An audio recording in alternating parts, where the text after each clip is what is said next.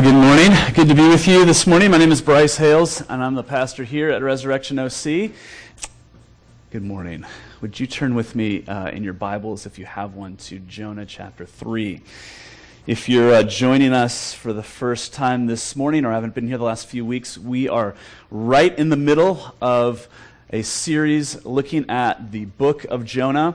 And Jonah is a great book. It's engaging. Most people know the story of Jonah, and so it's fun to preach through this book. It's a great book to look at when you want to kind of look at how does God lead us into the world on mission for the sake of people who don't yet know Him. And one of the things that struck me this week is that the way that God does that is by exposing not just the darkness in the world around us, but by exposing the darkness that's actually in each of our hearts as well. And so this has been a little bit of a disorienting book, a disorienting journey through this book. And yet that's when it gets fun, isn't it? So we are now at the point in the story where Jonah has run away from God. God called him to go east to Nineveh. Instead, he got on a ship going west and ended up getting tossed overboard and swallowed by a great fish. And at the end of chapter 2, we saw last week that the fish vomits Jonah out onto the dry land, and that's where we pick up the story. So let me invite you to stand with me as we give our attention to God's word this morning.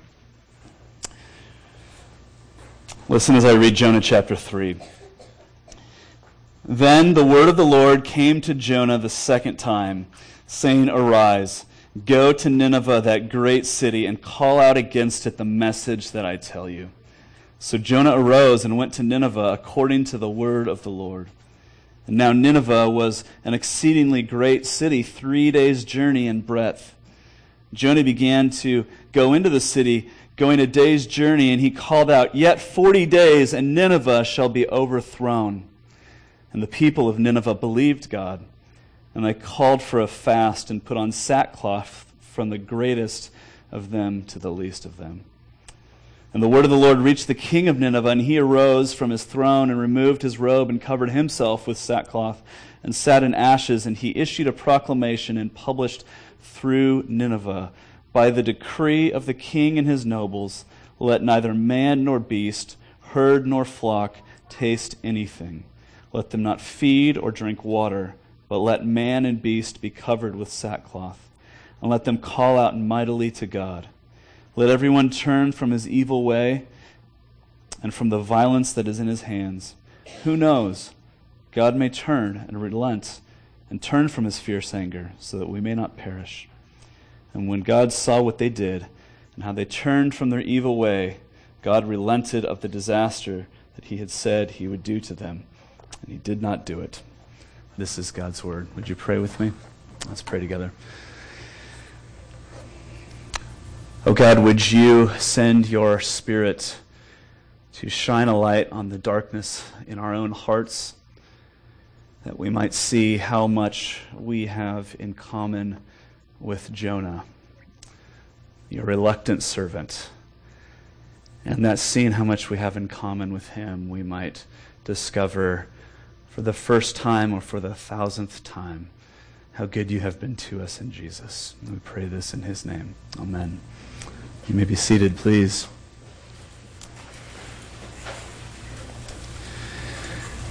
Do you know those guys that stand out in front of housing tracts for sale or apartments for rent with the big signs, their headphones on and twirling them around and dancing? And a couple weeks ago, we were going to one of my son's soccer games in Irvine, and we're in the new kind of Great Park neighborhoods part of Irvine where there's, I don't know, probably thousands of homes for sale. And every corner, it seemed like there was one of these guys, breakdancing on the side with this big sign that says, "New homes this way." And I get such a kick out of seeing those guys. I always wonder, where do they find these guys, and how come they're all such good dancers? And how do they keep them motivated? I mean, it's got to be a minimum wage job. But I really wonder, how effective that mode of communication would be. I've never bought a house or rented an apartment because I saw a guy breakdancing with a sign. I just kind of get a kick out of them. But as I saw one of these guys breakdancing, twirling his sign around a week or two ago, it really made me think of Jonah when he gets to finally, when he obeys God and gets up and goes to Nineveh, because he walks into this city. And I just picture him kind of like with this sign going, 40 days, 40 days, and Nineveh's going to be destroyed. It's the least compelling message I've ever heard in my life. What motivates him to communicate in that way, and why does he do this at all? Jonah finally arrives in Nineveh, and while he's now technically doing what God has called him to do, it's kind of like he's just barely doing it. And, we're not told about the journey, but Nineveh is not on the coast. So the fish brings him back to the edge, presumably the eastern edge of the Mediterranean Sea. And he's got a long walk from there to Nineveh. And I like to imagine Jonah walking to Nineveh, listening to his iPod. And I'm sure the song that he's listening to on his iPod is My Life by Billy Joel. On repeat, he's going, I don't need you to worry for me because I'm all right. I don't want you to tell me that it's time to come home. I don't care what you say anymore. This is my life. Go ahead with your own life and leave me alone. That is the refrain that Jonah's life just screams, isn't it? Leave me alone. The book of Jonah is the account of God, the God whose heart kind of beats with this missionary compassion for a wicked people. We don't need to have a whole lot of compassion for Nineveh. They were cruel. They were cruel people. But it's also the account of this reluctant missionary, the reluctant missionary who is sent by a missionary God to proclaim grace to a wicked city. And everything about this mission is messing with Jonah. He doesn't like it at all. God calls Jonah to go to Nineveh, and Jonah runs in the polar opposite direction. And having been thrown overboard and experiencing God's grace in the belly of the whale, I guess I can't call it a whale, it says it's a fish. Jonah calls it the belly of death. Jonah's saying, I'm going to hell. And as I was sinking down there, he experienced the grace of God. And grace rescues him, and grace vomits him back on dry land and sends him back to Nineveh with a message. And I've got to imagine that Jonah gets vomited back onto dry land, and he emerges kind of blinded by the sunlight after he's been in the darkness of the belly of the fish for 3 days. And he's got to be looking pretty strange. His skin and hair has no doubt been bleached by the fish's stomach acids. He probably reeks. I mean, just imagine this strange man, and now he finally reluctantly goes to Nineveh, and the best he can do is call out this message of impending doom. In 40 days, Nineveh is going to be overturned. He's obeying God, but just barely. He doesn't, I said this before, this has got to be the worst sermon anybody's ever preached.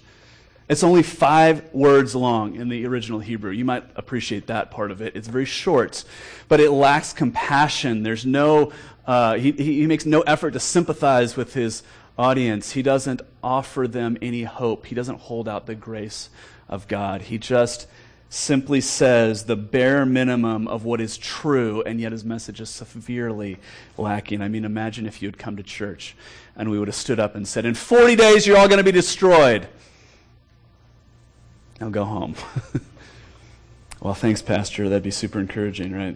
What we see here is that God's heart beats with compassion for these wicked people.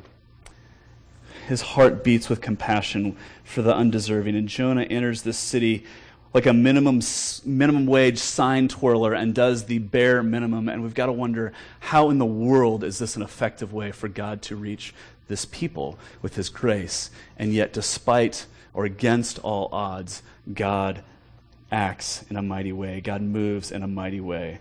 This is not the model for the way that God is calling Christians to kind of go out into the world. Please do not go out into the world and preach the Nineveh sermon. You will make many enemies, very few friends. And yet I believe that Jonah's reluctance to obey God should fill us today with a lot of hope. Because what this is saying to us is God can even use Jonah, as reluctant as he is.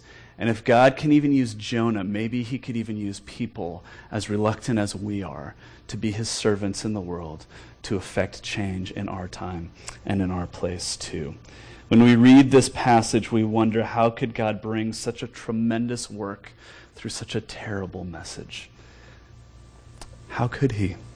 But perhaps a better question, a more pressing question for us, Resurrection OC, is this: how might God use us, reluctant though we may be, to effect similar change in our time and in our place? I want you to look with me at this passage.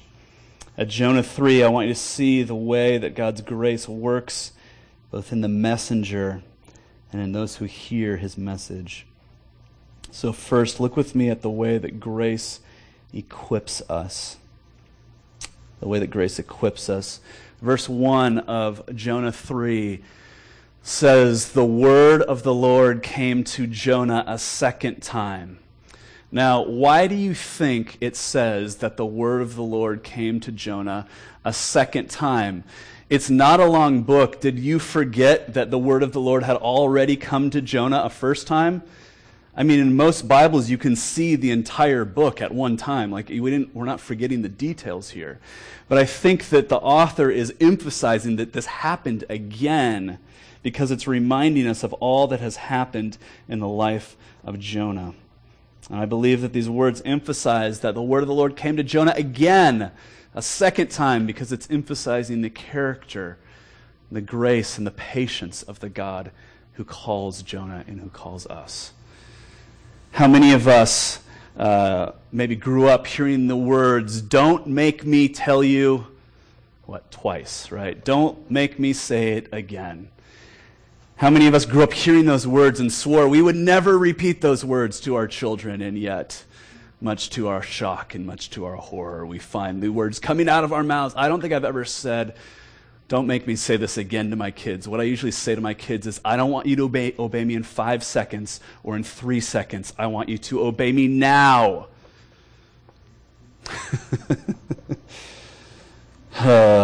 Obey me right away. That is what I expect from my children. And in this sentence, we learn so much about the character of the God who is all-powerful, and yet he comes to Jonah and speaks a second time. He comes back to us who are slow in responding, like our children are slow in responding. He comes back to us and graciously invites us again to follow him. And what we see from this is this: that before the message of grace can come through Jonah or us, grace must first transform the messenger. Before the message of grace can come through us, the message of grace must transform us. Let me show you what I mean. Can you imagine what would have happened if in chapter 1 the word of the Lord came to Jonah and said, "Get up and go to Nineveh," and Jonah had gotten up and gone to Nineveh with all of his hatred for Nineveh? I mean, he just barely pulls it off, like after getting swallowed by a fish. Like, how much more convincing do you need that God is going to do something here through you, Jonah? I would imagine that if Jonah had immediately gotten up with all of his pride and anger and kind of latent racism and immediately gone to Nineveh the first time, that very little would have been accomplished through him in the city there. When we meet Jonah at the beginning of the book, he's like the person who knows all of the answers to Bible trivia. He knows his theology. He knows that there's a God who is gracious, but he hasn't experienced that grace for himself. He's the guy who talks about God, but doesn't really seem to have had a life changed by him. And so first God must shape and mold Jonah. First Jonah must experience the grace of God for himself. So here's the irony. Jonah's disobedience, Jonah's flight from God, is the very thing that God uses to prepare Jonah to be his messenger. You get that? Is Jonah wrong for disobeying God? Is he sinning against? Yes, he absolutely is. And yet God is powerful enough to use even our disobedience, even our rebellion, even our running from him. He will use that in our lives to transform us, to shape us into the sort of people that he can use in the world. It's as he experiences God's grace that he becomes tremendously effective. Theologian and pastor Sinclair Ferguson wrote this in his commentary on Jonah. He said, broken and contrite-hearted Jonah was precisely the kind of man that God could use in Nineveh. And I wonder how God might use our brokenness to shape us into the kind of people he wants to use in our world. Until we know our sinfulness, until we are aware of our brokenness, until we have not just failed, but kind of experienced the belly of the whale, going through the wall like Jonah does. It's not that God's not gracious, it's just that his grace doesn't tend to transform us. Our brokenness is our awareness of our brokenness is the necessary ingredient to become useful messengers of God. He uses it to equip us for service. It's true for Jonah, it's true for us as well. This week, I went to a conference with Dustin and Stevie in San Diego, and this is the first time in a long time I've been to a conference that was not like a ministry. It wasn't for pastors, it was for entrepreneurs. And we got there and went to this workshop, and everybody went around the room and introduced themselves, and I don't know, maybe 30 people. And these are all people who have started companies and are starting companies. And it got to me, and I said, my name is Bryce, and I'm a pastor, and I'm starting a church. And you just kind of see the didn't expect that one. So one of the great things about being a pastor is as soon as people discover that you're a pastor, the blessing and the curse is that small talk is like impossible. There's no more small talk. And so by day 2 of the conference, somebody was coming over to me and saying, I heard a rumor that you're a pastor. I'm like, the rumor is true. And that night, a woman came and sat down across from me at dinner and began to tell me her story. And she talked about moving to San Diego several years ago and getting invited by a friend to go to church. And she said, I had grown up in the Midwest going to church my entire life. But it wasn't until I moved to San Diego and my career fell apart and I lost my job and I hit rock bottom that I actually encountered Jesus for the first time. I had been in church all of my life, but I never knew God until I became aware of my own brokenness. We hear that story all the time. It's through our brokenness that grace finds us. It's through our brokenness that grace equips us. And the reason that I'm kind of harping on that this morning is this, because I think there are kind of two sorts of Christians. There's the sort of Christian that has a deep awareness of their own sin and brokenness, not to beat themselves up, but because they've experienced the grace of God rescuing them. And so that sort of Christian can talk about the way that God's grace has met them and found them and healed them in a way that is hopeful and life-giving. And there's a second sort of Christian, and that is the sort of Christian who kind of tries to keep the details of their brokenness under wraps and live as if it wasn't their existence, their reality. I have some good friends who will regularly tell these kind of glory days stories of, life in high school or whatever it was. And, they tell these, it was so great. We'd go down on these tubing trips down the river, and we always had the extra inner tube for the beer cooler. And then they'll pause and they'll go, this was before we were Christians. Okay. But if we're trying to convince people that we haven't done anything stupid since meeting Jesus, good luck. You're not living in reality, I would suggest.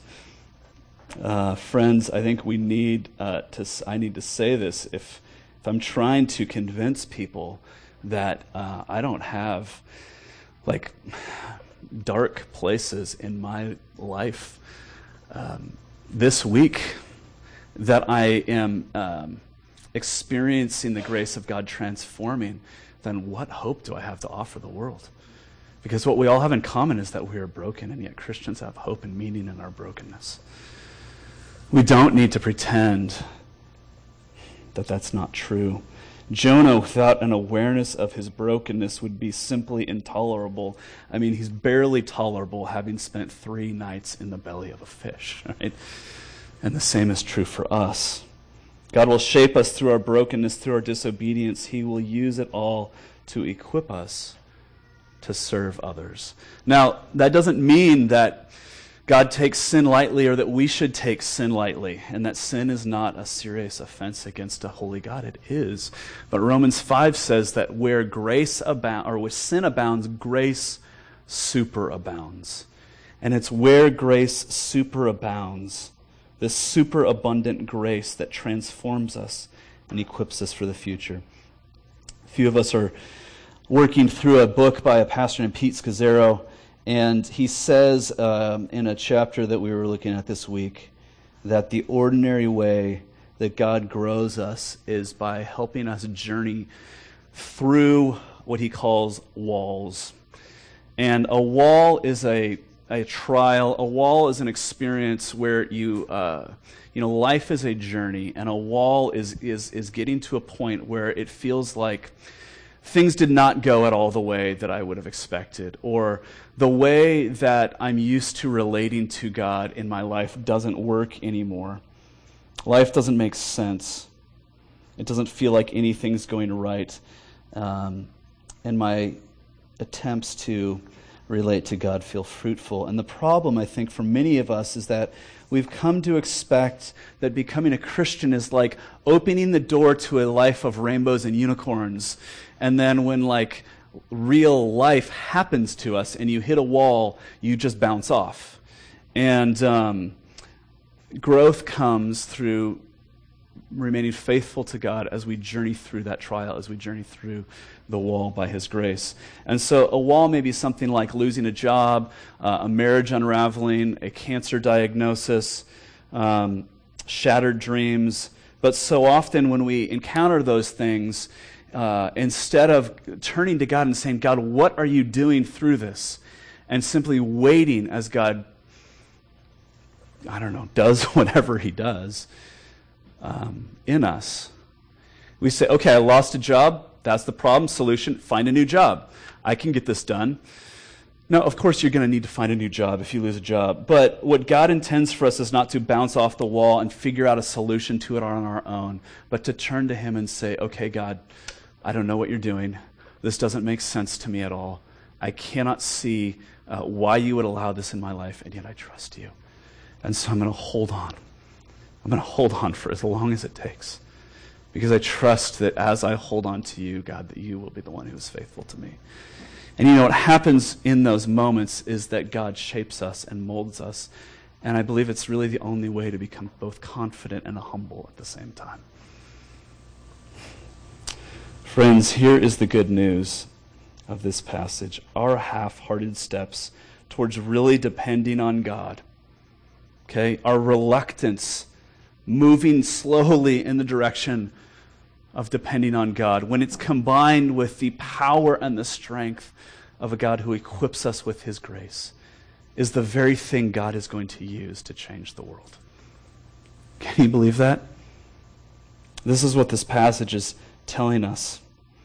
As somebody has said, this is a description of the church. We, the unwilling, led by the incompetent, have been doing the unbelievable for so long with so little that we will now attempt the impossible with nothing but God and the gospel behind us. This is our life. This is why we're here, Resurrection OC. This is our story. The first thing we learn from this passage is this, that God intends for the salvation of one sinner, Jonah, or me, or you, to lead to the salvation of many others. The second thing this passage tells us is this: God brings life out of death. God brings life out of death. So the second thing I want you to see in this passage is how grace saves us. How grace saves us. Jonah goes to Nineveh having been shaped and equipped by God's grace in the belly of the whale, and still he only just barely manages this terrible message of wrath and destruction, and yet somehow, despite all appearances and what anybody would think, God uses him. That is both humbling and tremendously encouraging, that the winsomeness of our message is not the thing that God needs in order to change the hearts of others. Somehow God uses Jonah, and the people of Nineveh hear, and they respond, and it says in verse 5, the people of Nineveh believed God, and they called for a fast, and they put on sackcloth from the greatest of them to the least of them. This wicked culture of death that paraded the destruction of their enemies before their children relents and repents and turns and embraces the God who offers grace. Notice this description of the thoroughness of their repentance. It says first that they believed God.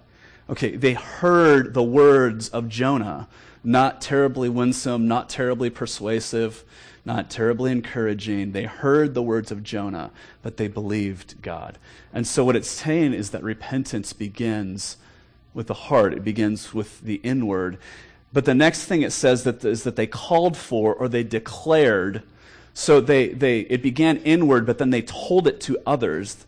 The grace of God that begins with the heart has to come outward in our words, but it doesn't just remain words, it leads to behavior. It says that they called for a fast and they put on sackcloth, these signs of repentance. And then finally it says from the greatest to the least. It didn't just affect individuals, but it began to transform the culture. And in fact, in the rest of the chapter, we read that the king, in fact, repents and kind of enculturates or institutionalizes repentance in the life of this enormous city.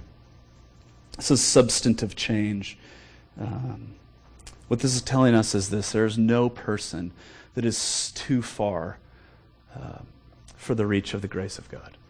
There's no heart that is so hardened that it cannot be melted by God's grace. God is not in the business of self-improvement. God is in the business of resurrection. That is such good news, friends. He's in the business of bringing dead things, dead people back to life. How is that possible? How did God so radically transform this wicked city? Through the words of a reluctant prophet. Why did Nineveh, the military super bully of its day, repent and believe God? I think it would be hard to really fully understand if all we had was the book of Jonah, but several years later, almost 1,000 years later in the Gospels, we read that the Pharisees come to Jesus and they say to Jesus, give us some sign. We want to see do a sign so we know that we can believe in you. We're not asking for much, just like a little magic trick, something showy that would show us that your words are something that we can believe. Wouldn't that be, how many of us have prayed something like that? God, just send me an angel just one time. I'll never doubt you again. I promise. And Jesus' response is, you wouldn't believe that even if you saw it because you're wicked. I like how Jesus just cast you're wicked. But then he says, no sign will be given to you except for the sign of the prophet Jonah. And he goes on to explain that just as Jonah spent 3 days and 3 nights in the belly of a fish, so Jesus himself would go to the cross and be crucified, and he would be laid in a tomb, and he would spend 3 days and 3 nights in the belly of death itself. And after 3 days, he, like Jonah, would emerge again to new life. What Jesus is saying is this: it's out of Christ's weakness that his saving power will emerge. It's out of death that life springs forth. Why did that transform Nineveh? this is really beautiful. God doesn't come to the superpower of the day and say, I'm going to go toe-to-toe against you in strength, though he could have and wiped Nineveh out. But instead of kind of in a power conflict going toe-to-toe against Nineveh, he instead does this sort of judo move where he says to this culture of death, I'm going to take death upon myself and I'm going to take it to the grave with me. Death is swallowed up wholesale on the cross of Christ, and Jesus emerges victorious 3 days later in life. It's the wonder of the gospel that God brings life out of death. So let me ask you this. Have you experienced the life-shattering grace of God? Has your life been utterly turned upside down by God and his grace? Christianity is not God inviting people to become nicer. It's not God telling people to be better. It's God turning our lives upside down as he brings life out of the darkness by the power of the cross. Have you experienced that? If not, all you have to do is believe like the Ninevites. I mean, Jonah didn't even tell them what to do. Just cry out. Who knows? Perhaps God may relent and be gracious to you. He will, not perhaps. There's no perhaps about it. If you've yet to experience the grace of God for yourself, just cry out to him. But if you have experienced this life-altering, death-producing life sort of grace, if you're a Christian, then listen to this. You are called to go to the darkest places and talk to the most reluctant people as an agent of God's grace. And you are called to go and shine the light of the gospel in those dark places that are out there and also that are in here. That's what God calls us to do, church. This is who we are. This is our story. God is using our individual and collective stories. He is shaping us, even through our failure, to be the sort of people that he will use to bring change into the world. And so if you would say, yes, I'm a Christian, let me just ask you this. Does your heart, burn for South Orange County? There's 3.2 million people in Orange County. The book of Jonah, we're going to see, ends next week with God saying, there are 120,000 people in that city. Shouldn't I care about them? Does your heart burn for the 3.2 million people in Orange County, many of whom have yet to come to know Jesus? Jesus himself prays, not really prays, but kind of more laments. He cries out, "O Jerusalem, Jerusalem, the city that kills the prophets and stones those who are sent to it. How often would I have gathered your children together as a hen gathers her brood under her wings, and yet you were not willing." Jesus looks at this great city and says, my heart breaks for you. Does our heart break for our friends, our neighbors, our coworkers, even ourselves? Or do we, like Jonah, resent God for calling us? Because these are the options, friends. Do we resent the fact that there's a God who would say, your life is my life? Does that offend us? Would we prefer to sing like Jonah, like Billy Joel, it's my life. It's my life. You go ahead with your own life, but you leave me alone. Friends, God is at work in South Orange County. And I don't think he's going to change this place through an elaborate show of power. But what if in another judo move he used a little church like Resurrection OC in partnership with thousands of others to change the lives of people, 3.2 million people in Orange County? I want to finish by telling you about a more modern Jonah, 19th century 20th century rather woman named Corrie ten Boom. Corrie ten Boom was a Dutch woman who cared for and hid Jews in Holland during the Second World War. And in 1944, Corrie's whole family was arrested by the Nazis and taken to the Ravensbrück concentration camp, where over the next year she watched as her sister died before her face. And the Nazis did horrible and unspeakable things to them. After the end of the war, by 1947, Corrie ten Boom returned to Germany to speak to those who had enslaved her about the forgiveness of Jesus. And one night in Munich in 1947, she spoke to a group of people in the basement of a church. And she said, like often happened, the audience mostly just listened quietly, straight-faced, and left in silence at the end of her talk.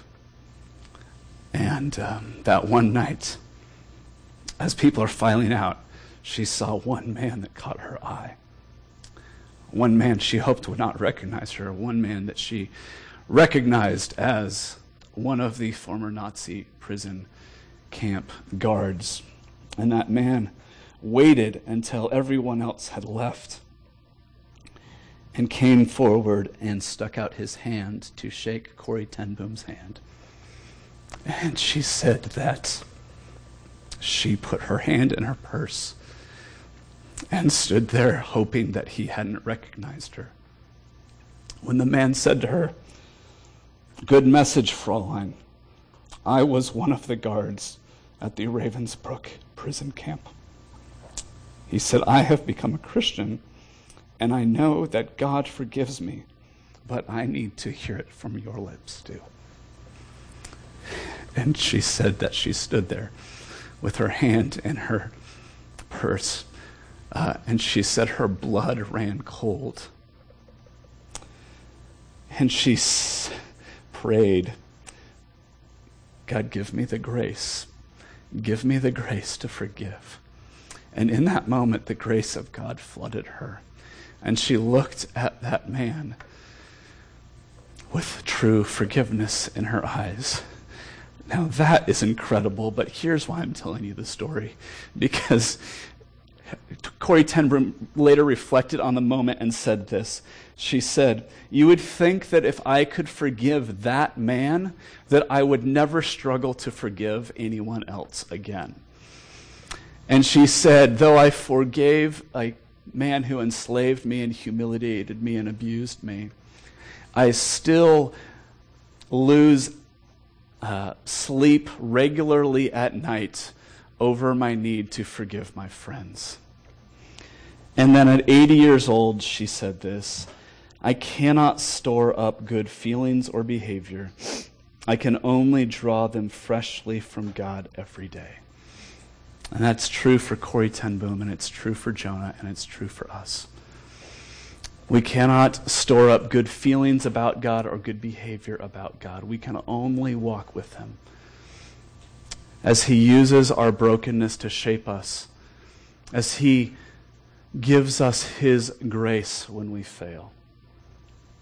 Then we can move out into the world confidently and yet humbly to be agents of His grace for others. Would you pray with me? Oh God, I pray that you would transform us with this invitation, this message of grace. That we wouldn't just hear words and be moved by them, but your grace would work its way into our hearts. God, we have been forgiven much. Would you help us be people who forgive? We are broken people, and you have healed us by the cross of Jesus. Would that cross transform us and drive us out into the world with a heart that beats like yours for the city that we live in. We pray in Jesus' name. Amen.